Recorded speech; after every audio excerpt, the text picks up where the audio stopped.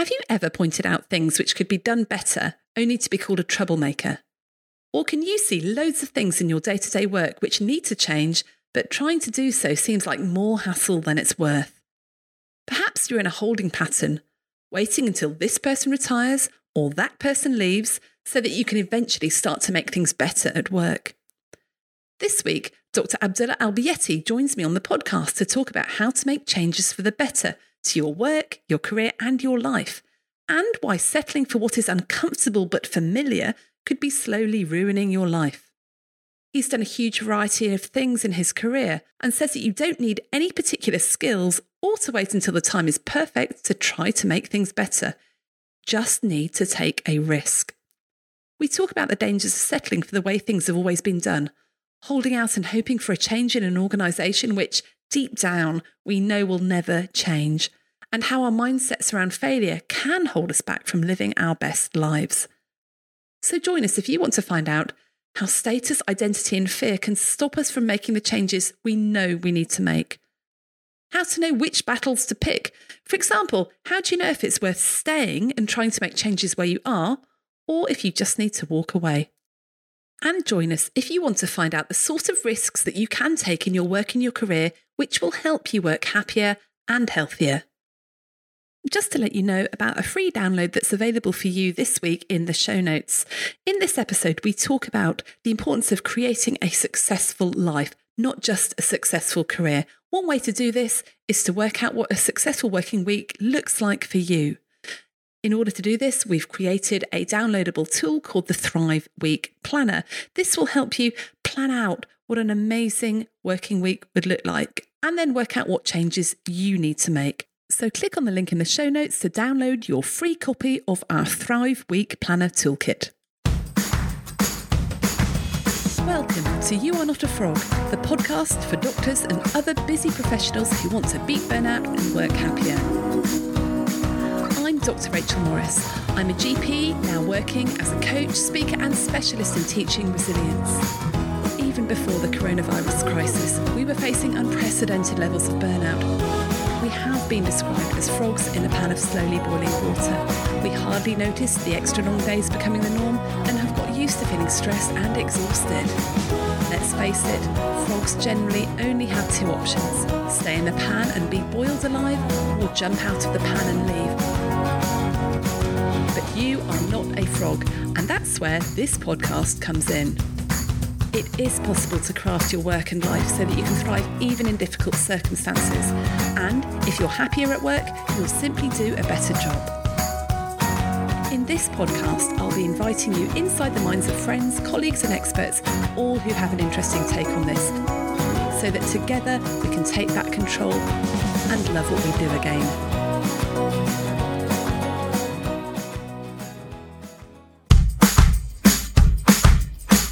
Are you constantly stressed and thinking about work? Does your laptop come with you on holiday? Your to-do list have permanent residence in your brain, and your worry about how to handle the latest crisis wake you up in the small hours? Then it's time to get your life back, and that's exactly what our brand new online course will help you do. It's a 60-minute reset for healthcare professionals to shift your mindset so you can set boundaries and limits around your work without the endless guilt that you've not done enough. It's just £27 and you can get instant access now when you go to shapestoolkit.com/getyourlifeback. Welcome to another episode of You Are Not a Frog, and I'm delighted to have with me today Dr. Abdullah Al-Biyati. Now, Abdullah's a GP from Leeds. He's the chair of the local RCGP Yorkshire faculty, and he also runs two medtech companies, Medical Chain and My Clinic. How on earth do you fit that all in? That, I think, is the first question everyone's going to want to ask you, as well as being a GP. I think I'm very, very fortunate. And I say to a lot of people, I don't have the obstacles most other people have. So I've got good health. I've got a very supportive wife. I don't have any children. I have both my parents supporting me, both her parents supporting me. I've never had any trauma physically or mentally. So I think I've been very blessed and lucky, and it's probably harder for me to fail than succeed, to be honest with you. That's a nice mindset to have. It's harder to fail than succeed. I think if lots of people had that attitude, probably, or that mindset, then actually they would they would try more things. And I don't know, sort of wanted to chat to you on the podcast about I guess a lot of the mindset that you've had with stuff, because you've achieved an incredible amount against some quite difficult odds, against, I guess, working in a system that likes doing things the way they've always been done, doesn't like changing the status quo, even if it does like innovation. It's actually quite hard to, I guess it's hard in any system to get innovation and new stuff in. And I thought it would be really good for our listeners to talk to you, because whilst most of us are not doing stuff on the scale that you're doing in terms of running these, massive businesses with, £1 million investments and all those sorts of things, we are trying to make things better where we work, for our patients, for ourselves, for our colleagues. And I think you're probably better placed than most people to say, actually, how do you overcome stuff even when there's obstacles in the way? How do you make changes? And have you always been someone that has tried to make things better ever since you were a little boy? Yes, I think so. I mean, it depends which way you look at it. So from my perspective, I'm always trying to right the wrongs, or try to seek justice, if you will. But I think if you talk to other people that have met me, they'll just call me a troublemaker, because I will always find the things which trigger me and just think, look, that's not right. Why are we not doing something about that? And I think that's what attracted me to medicine is, I can fix lots of things here and get involved, and there's lots of good I can do. And then obviously, as you say, even within our industry, you come across so many barriers and challenges, and we pay a lot of lip service, I think, and I think medical students or young doctors listening to this will know, when we talk about audits or quality improvement projects, you get so excited, you put 3-4 months into it, you present it to the department, you're like, yes, I'm going to make a real difference here. And I'm like, that's fine, just file that away and we'll sign you off. And that for me was so disappointing during my early years in medicine. It's like, but we can make a difference. Why are we not making a difference? What's the problem? And obviously, they're so bogged down with everything else that it's hard for them to have that view to see what opportunities there are available to them to make things better for themselves, let alone for their patients. What do you think of the biggest barriers? You said actually they're so bogged down with the day job. Is that the only barrier? Is there other things get in the way? I think the barriers are multiple, unfortunately. I think we get into this position where we think digging in is better than challenging, and sticking the course is better than reflecting on maybe we've not gone in the right direction and we should review and reflect on what decision we've made. And so I see a lot in day-to-day GP. So I'm still clinically active, and I'm also part of the LMC here in Leeds. And we just had a meeting last week where we're seeing 25-30% more patients face-to-face than we even did during non-COVID times. And I would turn to my colleagues and I just tell them, look, where is the line in the sand? Is it when it's 35%, 40%?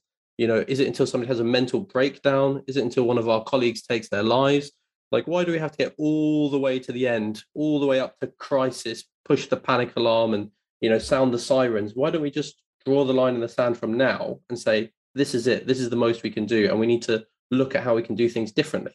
And I think that's the biggest challenge we have, is that trying to galvanize people and tell them it's okay to say enough is enough. It's okay to say, I'm not happy with how things are. We need to do things differently because I can't cope in this system. And I think a lot of GPs, unfortunately, they try being the hero of their story or the hero of their community. And I don't know how they do it. I really don't know how they do it, because for me, I can see the burnout, and I can see that only bad times for their own personal lives, if not for them, then the loved ones that have to live with them at home, is down the road. That's such an interesting point that you're making, that you've seen people stay discomfortably in familiarity. They're more comfortable just staying in something that's really rubbish than they are actually making a change and going through that discomfort of making a change. And I'm wondering if it's for the reason that you pointed out right at the beginning, is that often you're labelled a troublemaker rather than a change maker. It's a troublemaker. But why else are we more content to stay how we are and slowly burn out in the process than actually make that change? Is it all to do with what other people think of us? No, I think it's less to do, to be honest with you, what people think of. I think of doctors in general, or what we think of our colleagues. I think it's more to do with the standards we set ourselves, because we're under this false impression that everybody else is coping okay. everybody else is doing fine. So why am I going to now show my vulnerabilities and show that I've reached my point of attrition where I can't take any more? And I think that's a really dangerous position to be in. And it helps to have these kind of open forums or podcasts such as yours, that people are open and transparent about, look, I am struggling here. And we all struggle for different reasons. And I think the important thing to recognize is that when we are doing our kind of careers, it's you're going to do this for the next 30, 40 years. If somebody who's just graduated, you need to plan for the next 30, 40 years. And I think that's probably a lot of what inspired me to move out of a traditional medical career, because originally I was training to be a surgical trainee, an ENT trainee in London. And then I locumed as an accident and emergency registrar. And I realized when I was looking at my colleagues, this is not the life that I want. I'm seeing them going home stressed, tired, breakdowns in relationships. And I just thought, I can't embark on this journey as well. I think we're too smart, we're too hardworking, we're too well organized to fail, because we're not going to make the maybe momentarily difficult decisions, but in the long run will really pay off. And thankfully, by looking further afield, I think there's so many opportunities with a fantastic degree that we all have. We just need to see what is that further afield thing we can do. I'd like to talk about that. What's that further afield thing in a second. Just want to come back to this changing what you're doing. I was talking to a trainee the other day that had completed her training in her field, and she was ready, lined up to do a surgical job, and she decided actually she wasn't enjoying it. So she's changing to a completely different field, still in medicine, changing to go off and do some different training. And even though she knows that she has passed her training with flying colours and she's been accepted onto another training scheme and it's a positive decision for herself and her life and her enjoyment of work, there's this niggly thing at the back of her head that I failed because I can't hack it. Do you think that's what lots of doctors think? I had that. Okay. So when I left surgical training, which was I think the smartest thing I've ever done in my life is leaving surgical training. And it was the wisest decision and the most focused decision I think I've ever taken. But the fallout on a personal level was, I can't believe I've succumbed to being a GP. This is what we spoke about in medical school. We said failed doctors become GPs. Even my father would say to me, so I'm Iraqi descendant, Middle Eastern background. My dad said, but you're a surgeon. What are you doing? And there was a lot of, swallowing pride, if I'm being honest with you. And obviously, I absolutely love being a GP, being involved in RCGP and LMC. But I would be, untruthful. I would be dishonest if I pretended that there was a version of me 10 years ago that would look down on GPs or take those referrals from GPs and ENT and then turn to my colleagues and say, look at these jokers, they can't get any diagnosis, they don't know what they're doing. So there is definitely this inherent tribalism within medicine as well, where you want to feel like, well, I'm coping and other people should cope the way that I am. And the truth is sometimes you need to just recognize, look, this is not the right path, this is not the right way to do things. And I'm really grateful I recognized that early on, rather than I'd gone even more committed into that surgical specialty, even paid for even more exams and more courses and found that other way out. So I congratulate people that change their career, whether they change it at consultant level or before. You definitely did the right thing, because you shouldn't be questioning, should I change my career? I think if that question pops into your head once, you owe it to yourself to try. And look, maybe it doesn't work out for you. Maybe it's not all it's cracked up to be. That's fine. But at least you won't have that haunting idea in the background of, you know what, I'm still not happy and I'm really disappointed I didn't try. And I think you'd be more disappointed for not trying than disappointed for trying and failing. Yeah.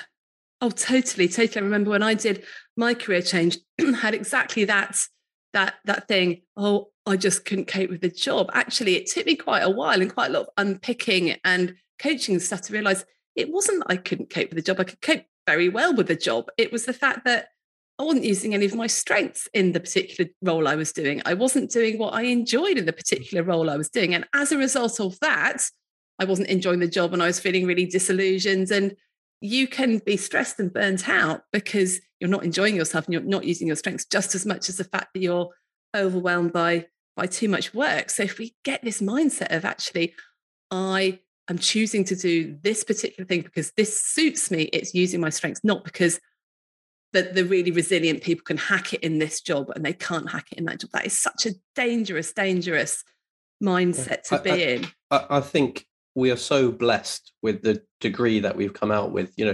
when people say, I don't like doing on calls, well, do a job that doesn't have on calls. I don't want to see patients. Okay, we can do that instead, microbiology or something. Yeah, but I find that boring. Okay, then you can go do GP. Yeah, but I think that's stressful. Okay, then go work for the MDU or the GMC. Yeah, but I don't like that stuff. Okay, there's legal work. You can be a health advisor to all these tech companies that are popping up every second. There's so much variety that you can do. And worst case scenario, okay, you leave medicine. Everybody respects a medical degree. And I think it's lack of valuing yourself and valuing how much you're actually worth to society, let alone within a medical profession. And I think people need to be happy in themselves. I do think diversifying it is one of the ways to survive at the moment, because you use other bits of your brain that you don't necessarily always use just doing the face-to-face stuff. And I think your point about trying other stuff, I think a lot of people, when they come to me for coaching or they're talking about career change, it's like, well, what else would I do? That there is nothing else. And I definitely thought that. What skills do I have? I don't have any transferable skills. And how am I going to know? And I think the problem is a lot of the stuff that's out there just isn't advertised. And so we think, well, what would I do? But it just takes a bit of trying and failing, or not failing. It takes a bit of trying and realizing, oh, that's interesting. I've tried that role. I didn't like that one either. Brilliant. Yeah. That is fantastic. I haven't failed. What I've done is learned. I didn't like doing that. Even the word failing, I think it's not a negative thing, and no. it's such a different mindset between medics and non-medics. So in the non-medical world, failing is celebrated and there is no shame or stigma attached to failing. I tried this business idea, it failed. I tried this other idea, it failed. I hired this guy, he was useless, it failed. And then I finally, out of that culmination of learning, of course you learn from your failures, I finally tried number 710 and that actually worked for me. Whereas in medicine, God forbid you fail an exam. God forbid you didn't get that cannula in first time. God forbid, your suture came loose. There's so much shame, there's so much stigma associated with failure that we're so scared to even try or leave that area because of the shame that comes with failing. And I think, for example, when I embarked on the things that I've done, huge, capacity to fail and embarrass myself in front of my colleagues, and I'm posting stuff online and it could all fall apart. And you invite criticism and you invite people saying, well, what's he doing? What's this nonsense? He's not a proper doctor. What's he talking about? I can't relate to him. Or on the other side, oh, this is some kind of scam or sham, or look what he's doing. He's left the NHS. And look, don't worry about other people's opinions and whatnot. And don't worry about failing. Just be true to yourself, try, learn, and by all means fail, and fail fast, so that you realize, actually, I thought I was going to enjoy that. I didn't enjoy that as much as I did. But I did enjoy that element of it, and I'm going to start digging and going more pursuing this area until you find your niche and what you actually enjoy. But I think it's that shame and that stigma that's associated with failure that we need to get away from, because non-medics, they fail all that and they just get on with it. Yeah, and I mean, you go on, I've done a sort of few business development courses and stuff like that. And, the whole agile lean thing, it's all about failing fast, isn't it? And there's people that I've talked to, they have an idea for a product and they put it out there before it's even been made, so that they know if it's going to work or not. They say they can fail fast. And if you fail, the faster you can fail, the better your organization, the better your product. You know how things aren't going to work. And I think as medics, we want to create this wonderful career. We're trying to find exactly what we want to do to make things perfect. And we develop it, and then we do it. And then we're surprised when it doesn't work, which I guess is what QI is trying to do, isn't it? Is find the tiny little things and work out little things that you can change. But I think coming back to when we want to make changes in practice, because everyone's burning out and we know we cannot cope, and where's your line in the sand? Is it 35? Is it 40? Is it 60? Is it 100 patients in the morning? When are you going to say no? The problem is, I don't know what else I would do to make this better. And we tried something last year and it didn't work, and everyone got really hacked off in the practice. Therefore, we've just gone back to the old ways, and we're so worried about doing something different. So how would you suggest that you bring some of that agile lean mindset into our work, into what we're doing, so that we can just try stuff and actually not be frightened of failing, or actually look for where the failure is so that we can learn? I think from the examples I've seen, so I've seen a few practices which tried to implement some technology or some new way of interacting with their patients or some new way of structuring their appointments. The reason it breaks down, from what I've seen, is that you didn't get the whole team on board. You didn't get everybody on the same page, and it was some doctors in a corner making a decision that said, this is the way we're going to do it, and dictated it to the staff that are actually the ones that are going to have to implement it. And you didn't really have them on board when you were doing that. And I think that the challenge is you need to have wholesale logistical changes to how you're running things.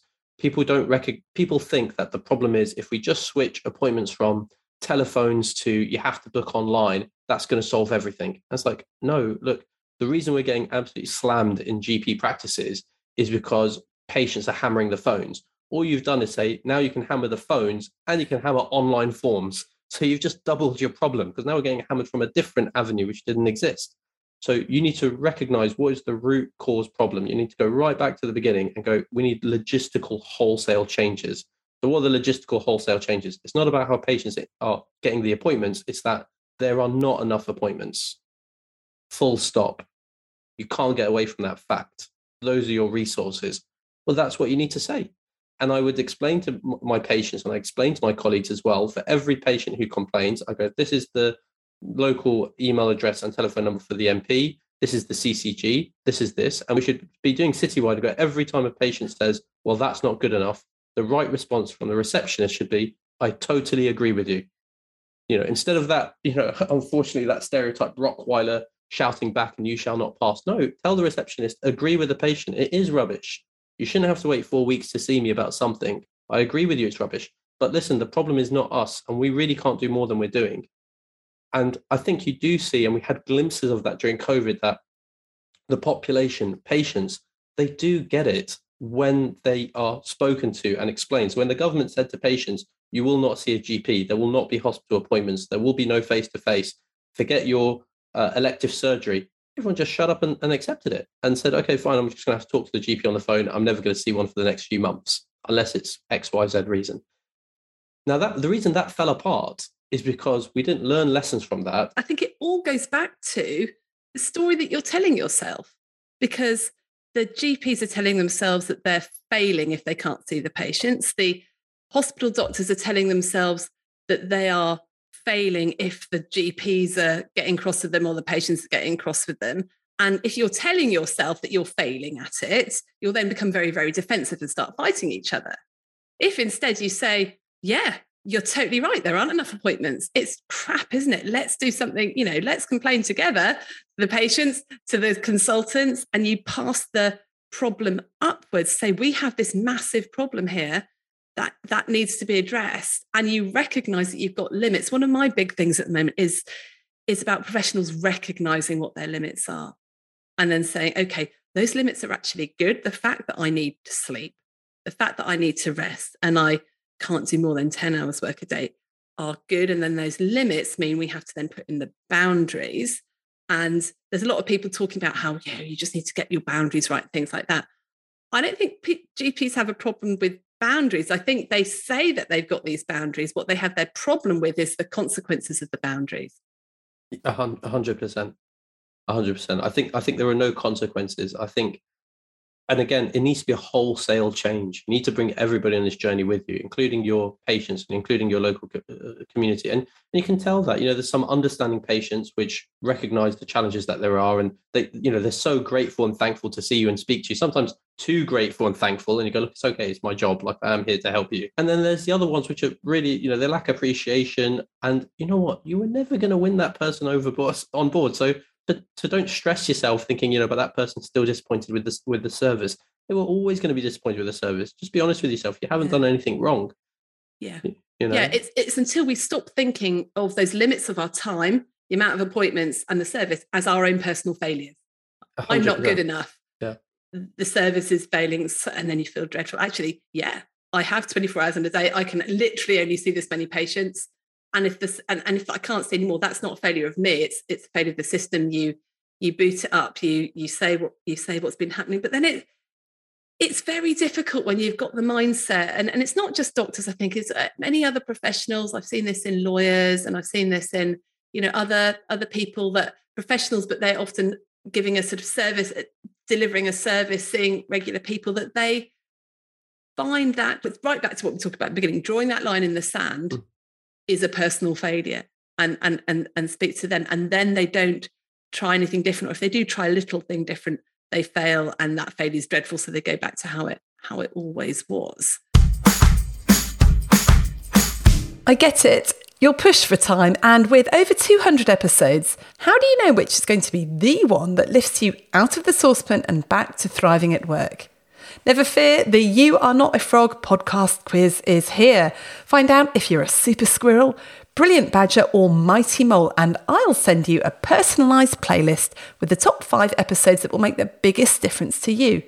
Discover your top of the hops, top 5 episodes, and leap into your happiest, thriving self again. Just go to youarenotafrog.com/quiz. I mean, I think then they should reflect on whether they're doing what they really love or what they're passionate about. Like when we talk about how much time or lines in the sand, I can't reflect on that in my business at all. Like there's nothing in my business that says, oh, I shouldn't do more than 5 hours, or no, because I love it. I'm passionate about it. The more effort I put in, the more energy I put in, the more I get out of it, the more I see my team grow and thrive, and we're pushing in the right direction.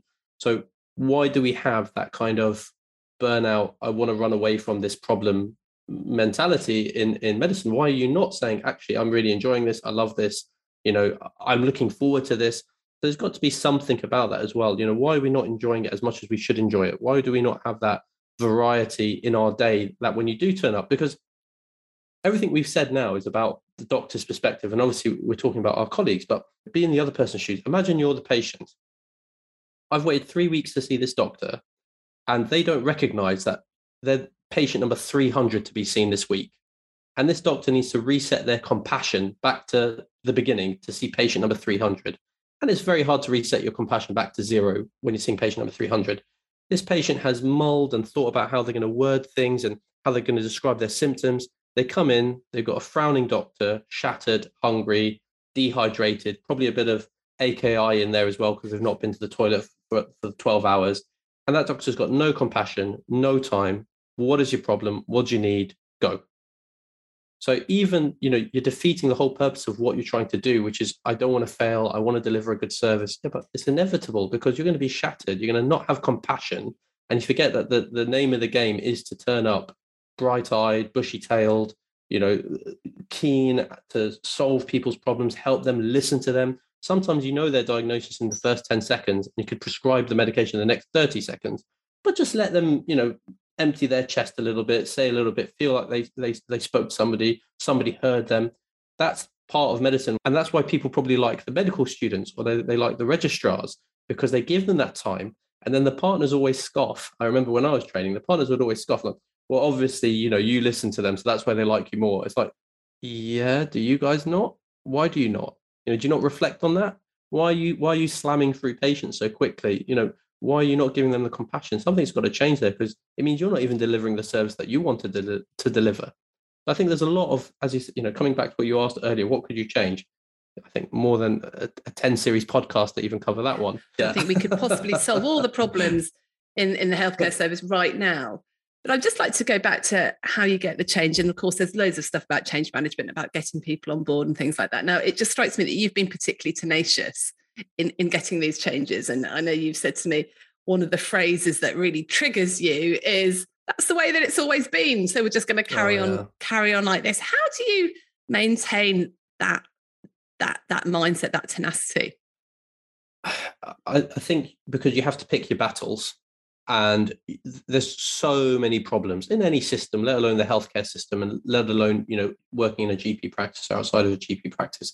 There's so many challenges, and you need to pick your battles. And I can let a lot of things go by, and I can get on with a lot of things. But when I hear the phrase, that's the way it's always been, my God, like I start frothing at the mouth, because it's just, come on. Like, if you told somebody that's the way it's always been, it means you recognize it's crap. You don't have the energy or the nous of how you're going to work with other people to fix this, and we need to just pump the brakes, stop, and fix that thing that you just said that's the way it's always been. Because there's nothing more, I think, destructive than hearing an organization recognize that they're crap, and it just means that there's no hope. And I think when there is no hope, that's where you get complete and utter Yeah. utter, despair, because people are just like, well, that's the way it's always been. It's like, what? So that's it? That's it for life? Like, we're just going to keep doing this, going around in circles. So for me, that always triggers me when somebody says that. And then I get in this mentality of, right, I'm not going to settle for this, and I'm going to do it whatever it takes. And I think when I've had those kind of moments in my career, or even outside of my career, that's the attitude I always go in with, is I'm not going to let this go until this is solved. So there's a lot of things which are not optimized. There's a lot of things that could be better. And again, that's probably for other people. I let it slide. I'm not going to lose sleep over it. But when somebody says that's the way it's always been, there's a big problem there. And that's the one that I would focus on and trying to solve.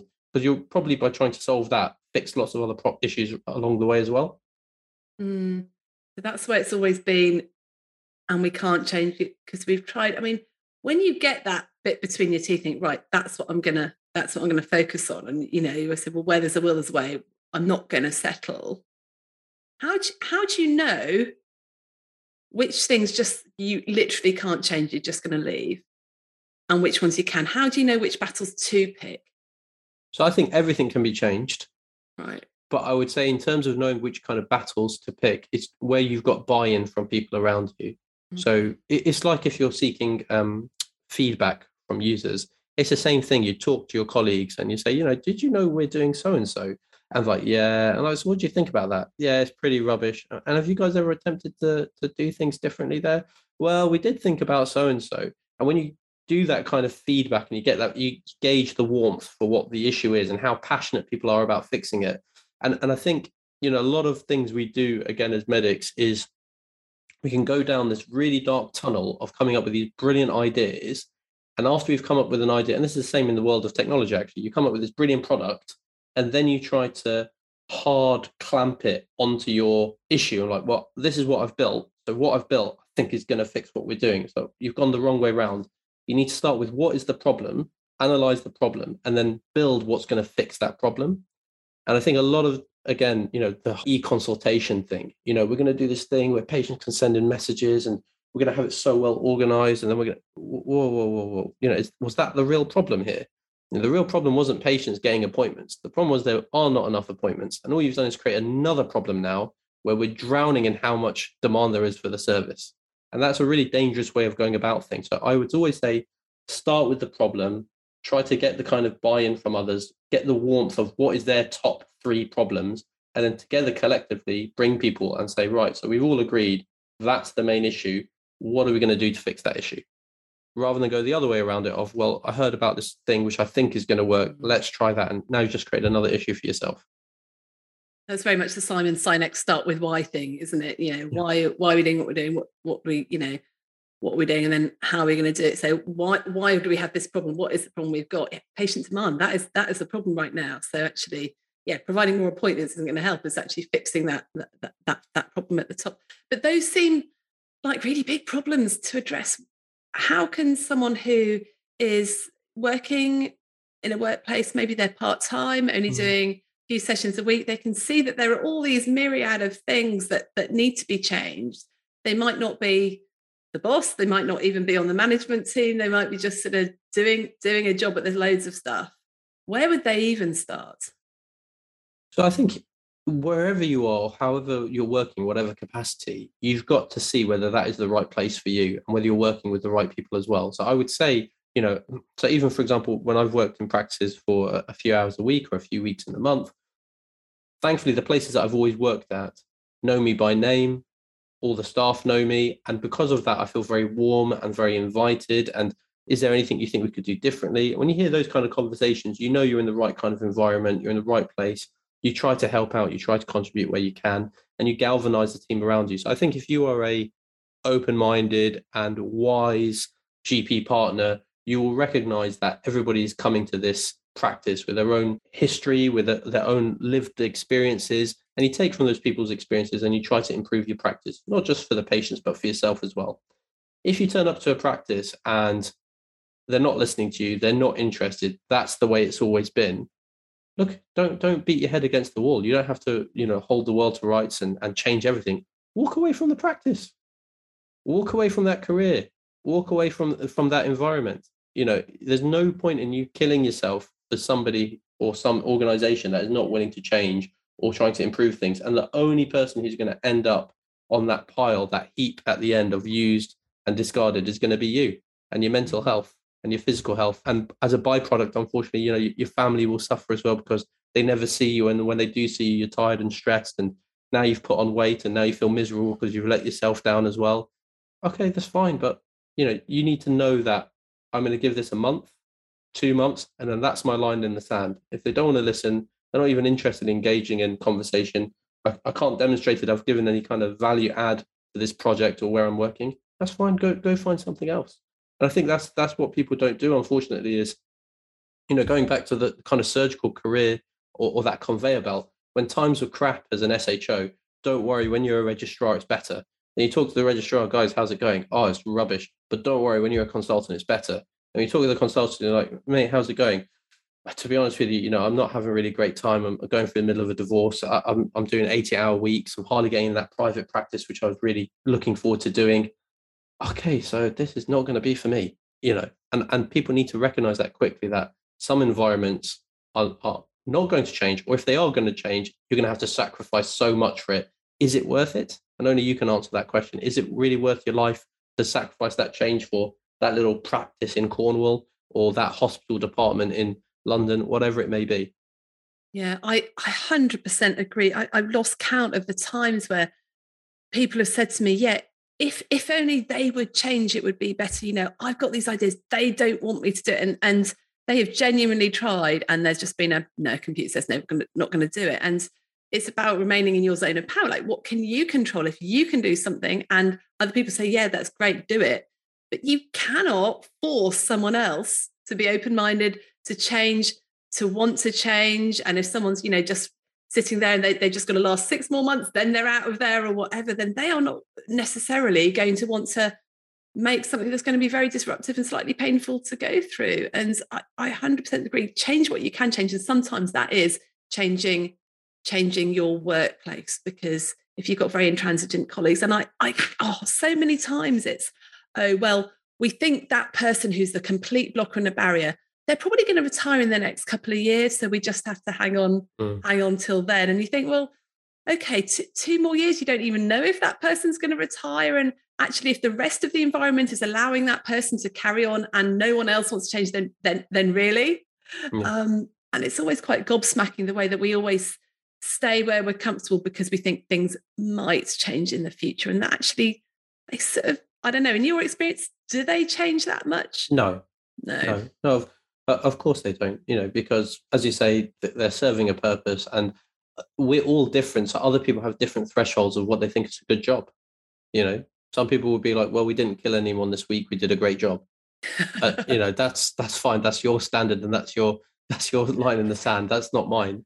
And for me, the thing that I always, I'm one of the NHS clinical entrepreneur mentors as well.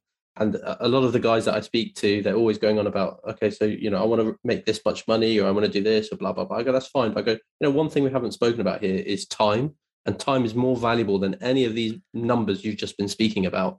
And really, if you think about it, the only reason we drive ourselves earning potential is because we want to win back time. We want to stop doing that kind of, running in the sand. So when you talk about those people that are sat there going, I will invest 2 years waiting for this person to retire. Do you know how valuable 2 years is?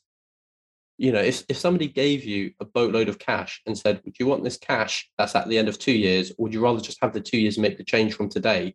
I think you find a lot of people like, I'm just happy to make the change today. I'd rather save the 2 years and the 2 years of pain and uncertainty.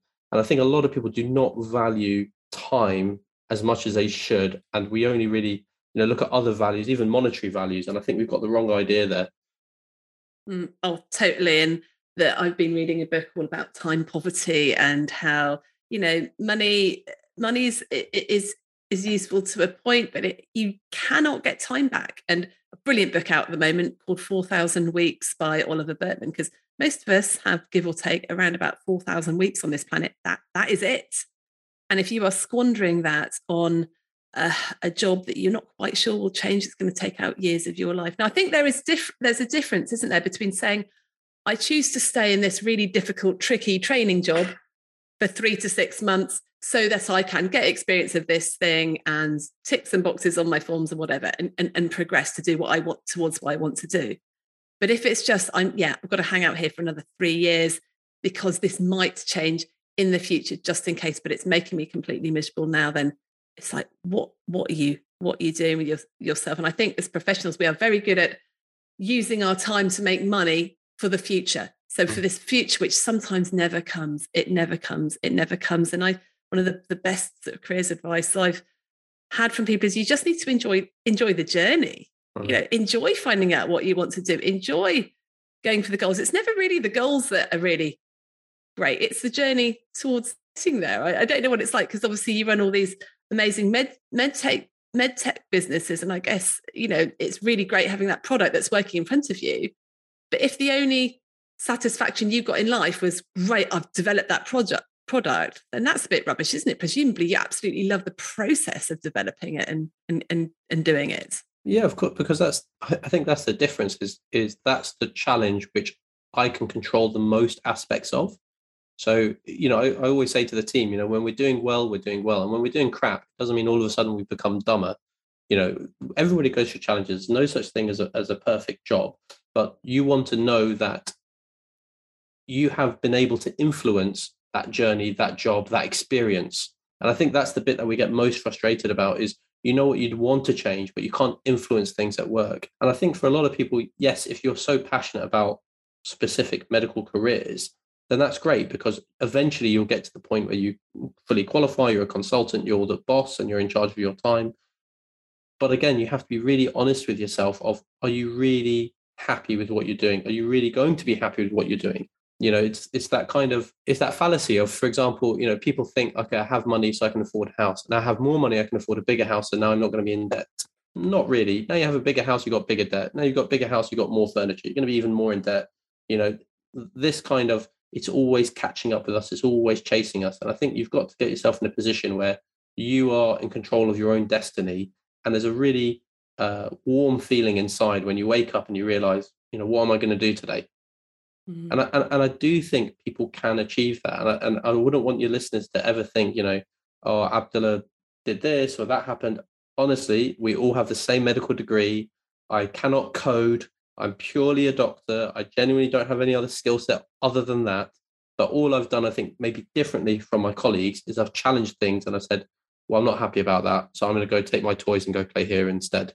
And that's worked out quite well for me. And it might not work out for you the first time, the second time, the third time, but recognizing the position you're coming from is not good enough is the starting point. Recognize that it's not good enough and start challenging yourself and trying things, because honestly, when you're in that sweet spot, that this is, as you say, the journey is what you're enjoying, how you've created your environment around you to serve what you're trying to do. Yeah. And I think what you've done is you've gone, okay, I'm going to take that risk. I'm going to take that risk of doing that. And I might fail. And in fact, I have failed several times. And that's how I've learned that that's not what I want to do. I want to do this. And I think it's exactly the same in our jobs. Not everybody wants to go off and be an entrepreneur and work for themselves and develop these products. But actually, it's a risk changing where you work. It's a risk taking on a slightly different role. It's a risk maybe cutting down a little bit so you have enough time so that the work fits in. All of these things are risks.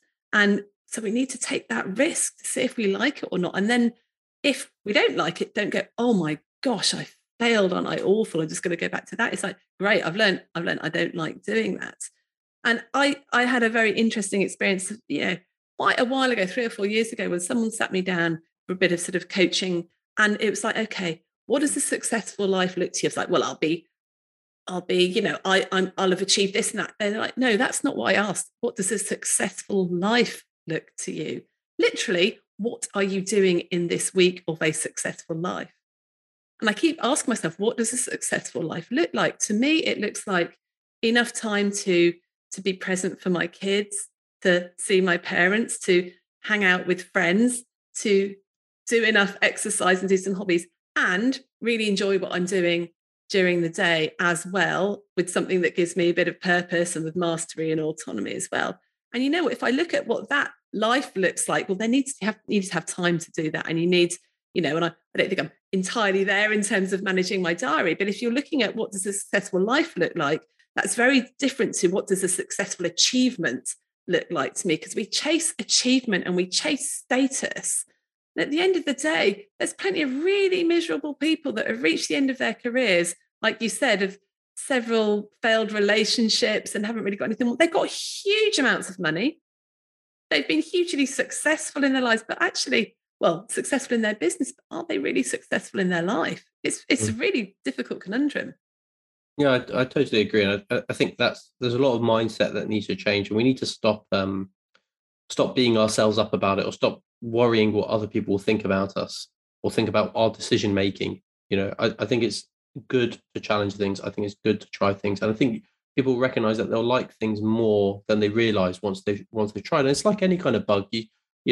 I can tell you from my kind of 4.5, 5 years experience of kind of going down the entrepreneurial route, but in the first 6 months, I recognize, oh, this is actually something good. And the next year that passed, oh, actually, these are the things we did wrong. These are things I'm going to do better. This is how we're going to grow. And I think once people start, the hardest bit is starting. Once you start, you'll gain that momentum and you'll gain that confidence. And even when people challenge you, what are you doing? You go, well, to be honest with you, only in 6 months, I've got to make myself this much happier. You don't need to demonstrate to people I've done this. It's not, as you say, it's not about trophies. It's just about saying, but look how much happier I am. I mean, something I always joke with my friends is, my hair stopped falling out.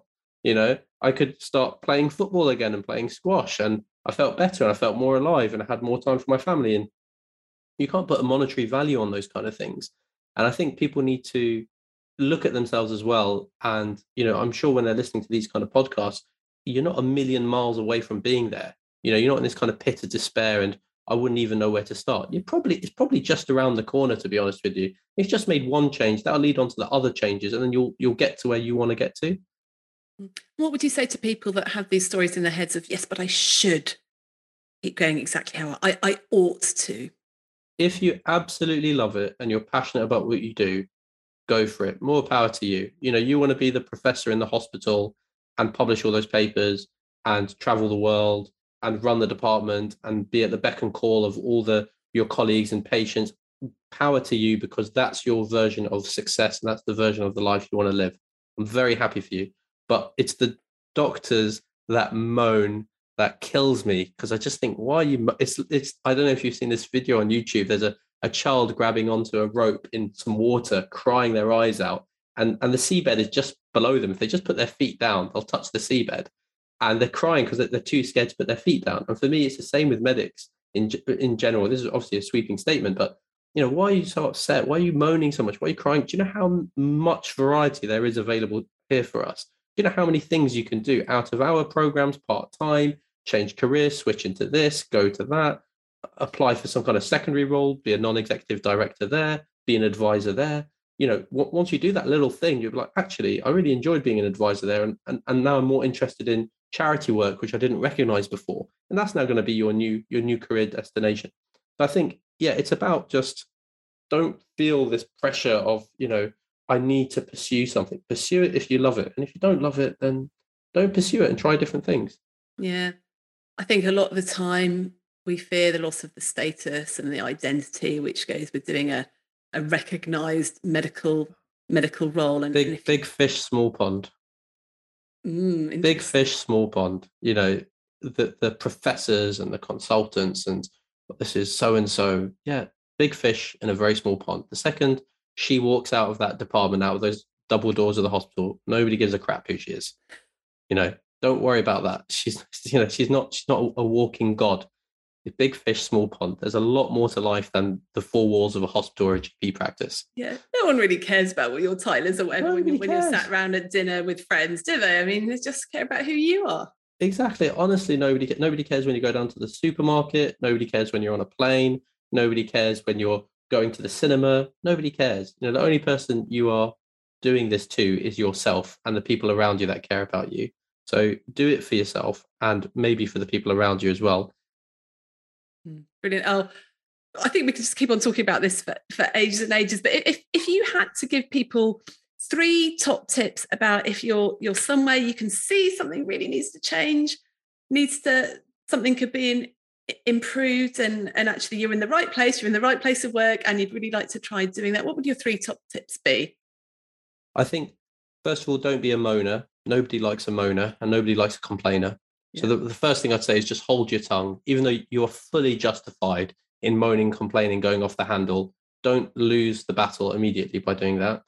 I think the second thing I would say is gain your allies, win people around you, bring people to your cause. You'll probably recognize that, or they'll recognize that they actually agree with you and you should be working on this together, but you just need to focus their efforts to join you in what you're trying to do.